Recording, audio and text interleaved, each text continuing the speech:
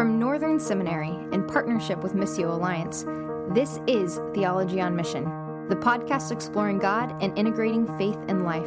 Here are your hosts, Jeff Holsclaw and David Fitch.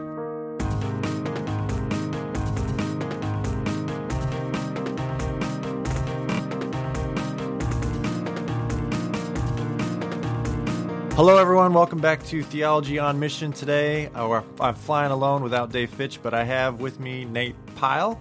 We're interviewing him. He's the author of a new book called Man Enough, How Jesus Redefines Manhood. That's put out by Zondervan just this year. Nate lives in Fishers, Indiana. He's pastoring at Christ's Community Church.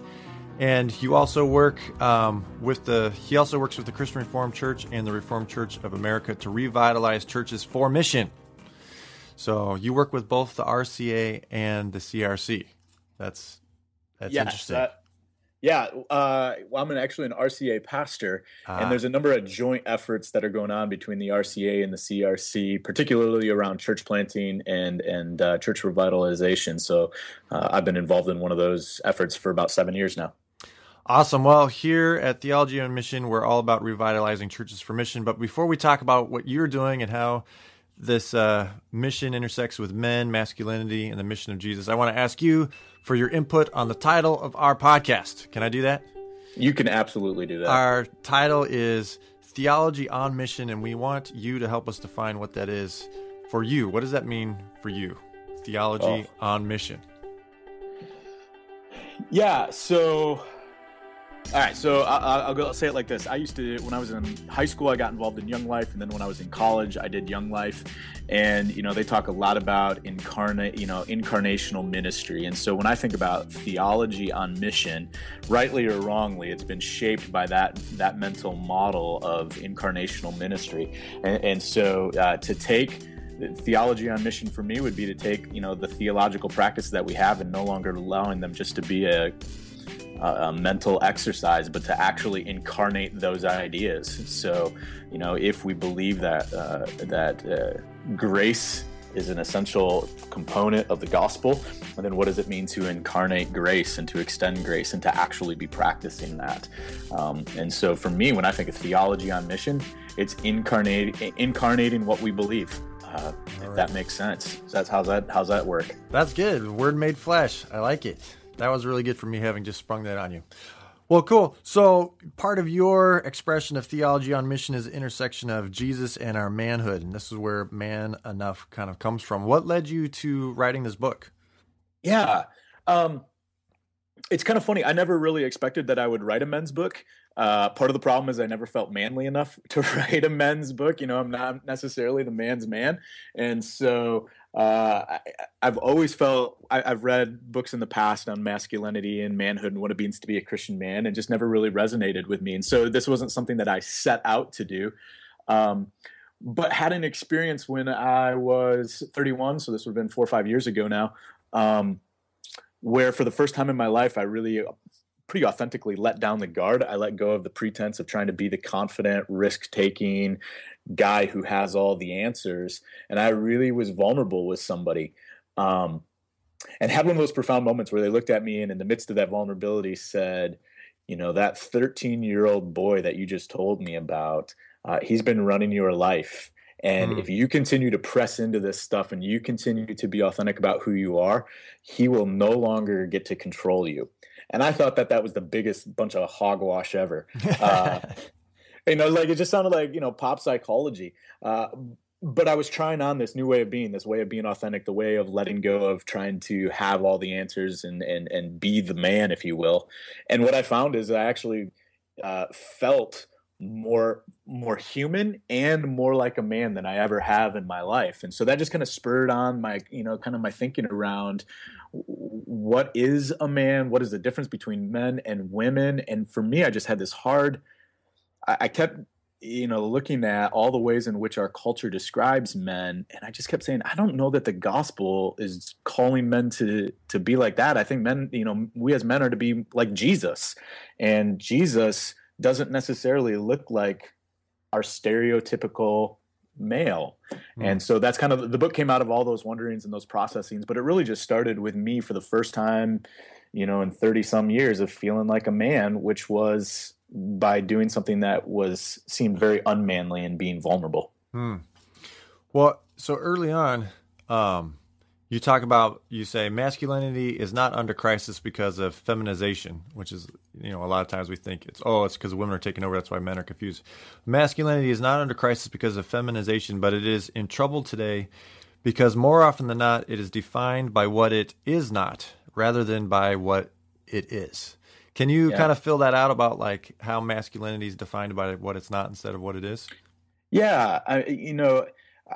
When I think about what it means to be a man, being a man is constantly having to prove yourself, and you're proving yourself by what you're not. I'm not a boy. I'm not a woman. I'm not weak. And so we come up with these sayings, real men open doors for women. Real men don't cry. Real men love football, whatever it is. And so we're constantly, saying, well, if we're a man, then we're not this over here. And there's very little just affirming of men that happens. There's very little of there isn't like this affirmed, this is what it looks like. It's this is what it doesn't look like. Even here, I'm having a hard time describing it because this is what I think it is. It's harder to describe what it is, and it's much easier to describe what it is not. Yeah. And what I'm trying to do in the book is to offer just something that it might be, which is the picture of Jesus.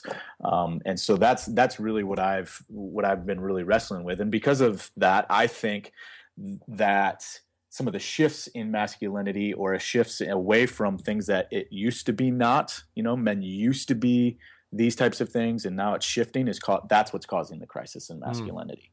Sure. Well, we had Carolyn Custis James on a month or two ago, and she has a new book called Maelstrom that has come out, and it's also about the plight of men, and how men. Her thesis is that men suffer under patriarchy, not as much, but just like women do, as well as hierarchy. And she links the solution to remembering that we're all made in the image of God. Now, you end up saying something similar, but you put the emphasis more on the true image of God in Jesus. So, how does turning to Jesus help us understand what masculinity might look like and kind of disengage from these false idols or images of it?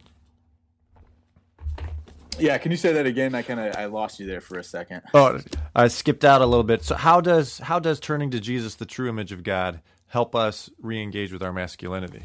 How do you explore that? Yeah. So I have read bits of Carolyn's book, and like you said, we're pretty similar on that. She links or tries to root masculinity in the image of God. I maybe go a step further and root it in the imago Christi, the image of Christ.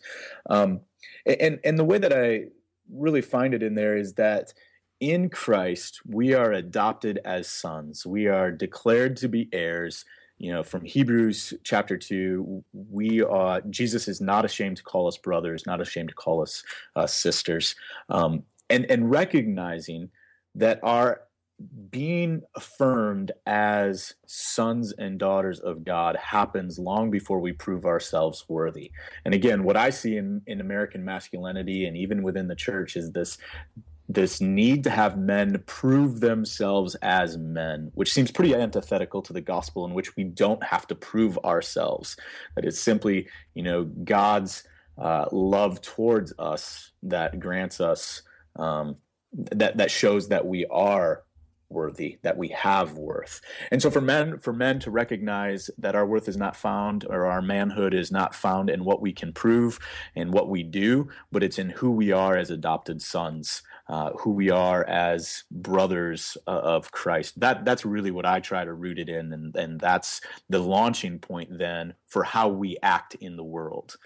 That we act in the world, that we do the things we do in the world because of our identity in Christ. Excellent. Putting the grace and kind of the anointing of adoption, sons and daughters, putting that front and center. What for men, what are the different attributes of? So in one sense, you're saying the solution is to be discipled into the way of Christ.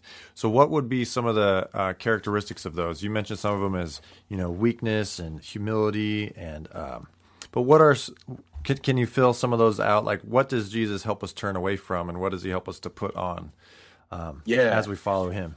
Yeah. I think that Jesus helps us turn away from, particularly in men, of having to be powerful. Right. So when you think about when I think about masculinity and what does it mean to be a man, and even are there differences between men and women? One of the differences, I think, is how we enact our agency in the world. So men typically, have an agency in the world that is more physical. And so we revere strengths. We revere characteristics like strength and power and virility and movement and all of those types of things. And Jesus really frees us up from having to pursue power and having to show our strength and make these displays. And he allows us to embrace weakness. He, even Paul would go so far as that we delight in weakness, because it is in our weakness that Christ is made strong. We can be vulnerable because we know that that our shield is Christ, that we don't have to protect ourselves, that He will protect us. Right. And then I even go, we can embrace the fruits of the Spirit. The fruits of the Spirit are something that we can agree that all Christians, men or women, are called to embody these characteristics. And yet, if we were just to list them out and say, which of these characteristics tend to be more associated with men, or which ones tend to be associated with women, the fruits of the Spirit are typically associated with women, right? You got gentleness and kindness and even love and joy to some regards, which makes it really hard then for men to embrace these if they haven't rooted themselves in their identity in Christ. Like, they're still trying to prove themselves being strong and stoic and all of that, then all of a sudden it becomes hard to be gentle and kind. And so for me, the fruits of the Spirit is also a place where our cultural stereotypes are challenged, and Christ calls us into a new image. Yeah, absolutely. And when we don't practice those fruits, there's a lot of posturing. There's a lot of trying to find our significance in these other achievements. But that leads to, you explore quite a bit about this problem of loneliness. You say, you have this section, which I thought was really great. If men are unable to be weak, they will be unable to be vulnerable. And if they are unable to be vulnerable, their relationships will lack intimacy. And this isn't just with spouses, right, that you're just talking about, just friendships in general. And if their relationships lack intimacy, men will suffer from chronic loneliness. And when I was reading your book, I ended up having multiple conversations with men where they were confessing that they were lonely. So how did, in a sense, this loneliness and lack of vulnerability, how was that kind of an impetus for exploring some of the different issues that you were saw functioning in your life or the life of other men? Yeah. Well, and I talked about earlier about that moment that I had in which I was, vulnerable, maybe for one of the first times in my life in a really authentic way. What I was actually confessing to someone was how lonely I felt. And so for me, that was kind of the big launch. Like, I felt incredibly lonely, despite having lots of friends, and despite being seen as someone who had it all together, despite being, someone who was confident in all of this. I was chronically lonely, and that was because I wouldn't let people get too close to me, because I feared if they got too close to me, they'd see that I was a fraud. They'd see that. Or they deemed that I wasn't worthy of their friendship. I live with, I share a lot in the book about middle school, which is one reason, if I'm ever going to believe in purgatory, it's because of middle school. And so during my middle school years, I just had so many profound experiences where I was rejected by people who I thought were my friends. And that just within me created a wound where I just believe that at some point you're going to reject me. It's just going to happen. And so the way that I protect myself from that pain was to just not let you get close enough, to tell myself the lie that it didn't matter, that I didn't need you, that I could handle it on my own, that I've got it. And so that just created this intense sense of loneliness. No one knew me. They just knew the image that I projected, which was the image I thought they would like and that they wouldn't reject. And so, if we're going to combat that that loneliness within guys, then we have to allow guys to be weak. We have to allow guys to be vulnerable. We have to allow guys to share that sort of stuff, because that's a part of who they are. That's a part of who we are. We all have vulnerabilities. We all have weaknesses. And so we have to do that, be able to share that. I think the other piece that talks about talking about the loneliness is, I think it exists in lots of levels, but for guys, it's maybe more intense. We just are competitive with one another. There's constantly this competition. And again, even in proving yourself, one of the ways that we prove that we're men is by proving that I'm better than you, that I'm smarter than you, I'm faster than you, I'm stronger than you, I'm better at business than you, whatever it is. There is this competition that exists between men. And as we know, some competition is healthy, but there's a point in which it becomes unhealthy and an idol, and even a thing that drives wedges between our relationships with people. And I think that is something that exists with all men, that there's just this underlying competitiveness that keeps us from allowing ourselves to be known. Absolutely. I find that in myself quite a bit, and it creeps out in different ways. For some it's athletic prowess, for others it's bank accounts, for others it's, awards and accolades, but there's always, there's some sort of mechanism by which we compare ourselves and then seek to understand ourselves in a hierarchy. And if we can't be above that person, at least we're above this person. And we'll stick it to, the next one down on the totem pole. So yeah, that's it's just a horrible situation that we're in. And so the question is, how do we take the positive, I ask this because I have two sons, right? So this is like very personal to me. How do we take that positive competitive energy and not just kill it and call it sin, but to try to redirect it? These are always the questions that I'm asking. How do we redirect some of these masculine energies, if we could call them, into a more positive direction, rather than what I feel like sometimes we get, not from your book, but from others, is like, oh, we just need to kill that. Like, that's bad. That masculine energy is bad. So, like, have you heard those messages, or please tell me all your solutions here. Help me out. Yeah.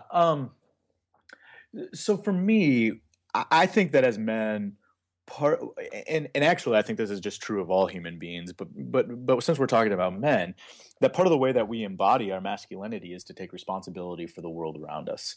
That we begin to talk about and think through, how can I take a greater level of responsibility for my neighborhood, for my community, for my schools, for my church, for my office place? I mean, wherever we find ourselves, how do we take responsibility in that place? Or, to use a more Christian word, how do I enact my stewardship in those places? And I think that our competitiveness, is driven by a desire to do things better. What we maybe if you want to say the sinful side of it comes when we try to do something better than the person and ascribe worth, because I could do better than you, I am better, because I could beat you, I'm better than you, because I could outperform you, I have more worth. But if our competitiveness is sort of redirected in such a way that we spur one another on to take responsibility around the world so that we see the human flourishing happen to a greater degree, I think all of a sudden that becomes something that's helpful. It takes those energies and redirects them in a way that aligns with God's shalom in the world. Mm-hmm. Maybe it's the way that. Oh gosh, now I'm going to struggle to remember. I think maybe it's in Ephesians where Paul says, if there's those of you who are stealing, give them something to do with their hands. Like if competitiveness is causing you to think of yourself as better than another person, don't just call it bad and completely walk away from it, but redirect those energies in a positive way. And I think that the positive way comes out in how can we be better stewards? How can we take responsibility for the world around us and see human flourishing happen to a greater degree? That's great. So this is to kind of veer off a little bit. Yeah. But it's related. Now, in your book, which I really like, so I'm bringing to you my own internal struggles. If you could help be my therapist, my theological therapist. But I really like what you're saying, and I believe that there's this that we need to be affirmed in our masculinity as well as femininity. that we don't need to prove ourselves, that in God's grace we are told that we're enough. And so those things are all, I want to affirm those as true. Yeah. But I've also, because as a father of two boys, I've really dug into a lot of the men's movement literature of all branches, from John Eldredge to Richard Rohr. And there's this strong sense that that in the West, we've lost this process of male initiation. Yeah. And that historically, most cultures have had processes by which they initiate men. And I noticed in your book a little bit, but certainly in Carolyn's book, that there was this kind of criticism of needing any type of process by which, boys become men, or what it means to kind of confer and direct manhood. So I was wondering, have you sensed that tension, or is what I'm saying make sense? There's both, because we want to. It's kind of the salvation and sanctification question, right? We're saved in Christ, but we're still being formed into Christ, and so in one sense we're enough and we're saved and we're forgiven. In another sense, we're still a work in progress. So how do you respond to some of that?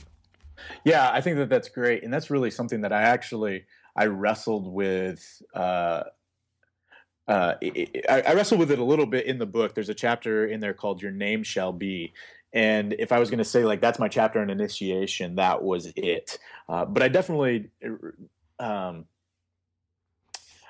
get away from the explicit masculine initiation, right? Because of the way I couch it is in baptism. So we even see there's a sort of initiation that happens when Jesus is baptized, and the voice from heaven says, "This is my son, and in him I'm well pleased." And so I began to wonder a little bit, can the church offer that kind of initiation to its men, whether that's in baptism, where there is we re-envision discipleship as it happens around baptism. So baptism is this rite by which one acknowledges publicly the spiritual reality that they are an adopted son of God, and that gives them a new vocation in the world as a man. And so that's one place that I wonder about that. But I also recognize that there is an important experience that guys need in being affirmed, because I think that's what those initiation rites are all about. They are about the affirming, you have now transitioned. You were a boy, now you are a man. We affirm that, we recognize it, and we're going to treat you as such. What I don't think is necessarily helpful is that we try to universalize that. I think for some guys, going out into the woods and having that sort of primal experience is something that's really going to be helpful. So the kid who goes out hunting with their dad, that could be a really transformative initiation experience. For some, it's learning how to change the oil in their car. For others, for me, I think of that initiation experience as the moment that, again, I'll go back to that because it was one of the most powerful experiences of my life, where I was vulnerable. I was told, in this that 13-year-old boy is no longer going to dominate you, is no longer going to control your life. And then the person looked at me and said, "I feel closer to you than I ever have in our 3-year relationship." So for me, I needed to hear that even when all the pretense is stripped away, even when I'm not putting my best foot forward, I'm loved, I'm accepted, I am worth having a relationship with. And so maybe a guy needs that kind of experience. And so I do think that can be a little bit troubling when we try to, universalize and say, well, this is the kind of experience that all men need. I think we got to get to the point where we know one another so that we can give each other what the other needs, whether that is the very masculine experience and that needs to be affirmed in someone, or someone else needs to have you're still a man, even if you do display characteristics that are more typically feminine. That's kind of how I think about it. But I do think we all need that experience where in a sense we're given a new name. Yeah. And that's recognized. I do wish, and this was one of the critiques that I did see from one person, that I would have explored more the transition from boyhood to manhood. If I had to pick a weakness of the book, I didn't explore that enough. So, well, they were probably reading it like me with kids, right at 13. And so, Yep. like I am, I'm like, well, how does this help me transition to a teenager? So that's definitely part of what I was wondering while I was reading it. But so I definitely, like, the reason I ask those questions is because I think what happens in our world with men is that there is an unanswered question that permeates their lives, which I want baptism to answer, which is you have enough, you're accepted who you are, you are welcome here. And I'm just wondering if, I don't know, I'm just thinking, like, can baptism do that? In most initiation rites, there's kind of a sense of proving that you're a man, but there's also, at least as I've, read and learned about it, there's more of a conferring of manhood where there has to be some sort of experience so that it's not just, a bare statement. So there's, whether it's, survival experience in the woods or something, but there's a sense of, like, the boy himself can be like, no, I've done something that maybe I thought I couldn't do. And now the men are affirming to me, like, you are a man, like, you have what it takes. So, so you mentioned baptism, but I also wonder about the temptations, like, which happened together. And for me, I think the baptism and the temptations are actually more of the total initiation of Jesus, because he was blessed in his baptism and he heard the words of sonship coming down from heaven, and he was even anointed by the Spirit. But then, in Mark especially, and Luke, you kind of get this, the Spirit drove him into the wilderness, and then he was tempted. And I think that's where the sonship was questioned. And so being able to experiencing the questioning of your own manhood, your sonship, of your calling and mission, and then coming out at the other end, I think is really important. I think that's what sets up the ability for Jesus to persist in his mission, is because not was he just affirmed, but he also persevered in the temptations. So those are just thoughts I'm thinking of, is how can we affirm in the baptism, but also prepare for the temptation, but even create not a controlled environment. But I don't know. I'm just like, how do we create those rigorous things and be like, we need to survive. Let's survive together. So yeah, these are some of the things I'm thinking about. No, I think that's great. And I think those are some really great questions that are worth exploring. For me, it comes back to, ideally, wouldn't that be discipleship in the way that it looks? I don't think that's the way discipleship looks currently. But ideally, right, isn't that, wouldn't that be sort of the space where, if you talk about a controlled environment of some sports, that it's in the space of this very unique relationship where there is sort of this, imitate me, do as I do. Mm-hmm. That's very much a part of discipleship. And then also this sending out, when we see Jesus discipling his disciples, he sends out the 12, he sends out the 72. Okay, come back, let's talk about it. What did you learn? Right. That as we help people live into their sonship, that there would be a discipling relationship in which, it's like, okay, you now have, there's a vocation for your life. There's a stewardship, a responsibility. Go out, let's practice this. This is, imitate me, and then I'm going to send you out and go do that. I wonder the space of discipleship, that wouldn't be a piece of it. But that even requires a whole lot of new imagination when we think about discipleship and how it's currently done in most contexts. Well, I'll just send a note to Zondervan, and we'll be like, we're expecting Nate to have maybe a becoming man enough, like a part 2. And the first half could be about like childhood, and the second half could be discipleship for men, right? So I'll be looking for that in 2016, maybe 17. That's fine. Yeah, so, give me an extra year there, but that'd be nice. 20, well, I know you're a full-time pastor and a dad, so whatever. I guess you have stuff to do besides write books for me that solve my problems. But thanks for being on the show. The book is Man Enough, How Jesus Redefines Manhood by Nate Pyle. It's published by Zondervan. It's just out for just the last 2 months. It's really great. It's something that anyone who's listening, pastors or laypersons or people who are just exploring what this theology or what Jesus is about, anyone could read this book. I really love it. So I highly recommend it. Man Enough by Nate Pyle. Thanks so much for joining us today. Yeah, thanks for having me. It's been a lot of fun. Amen.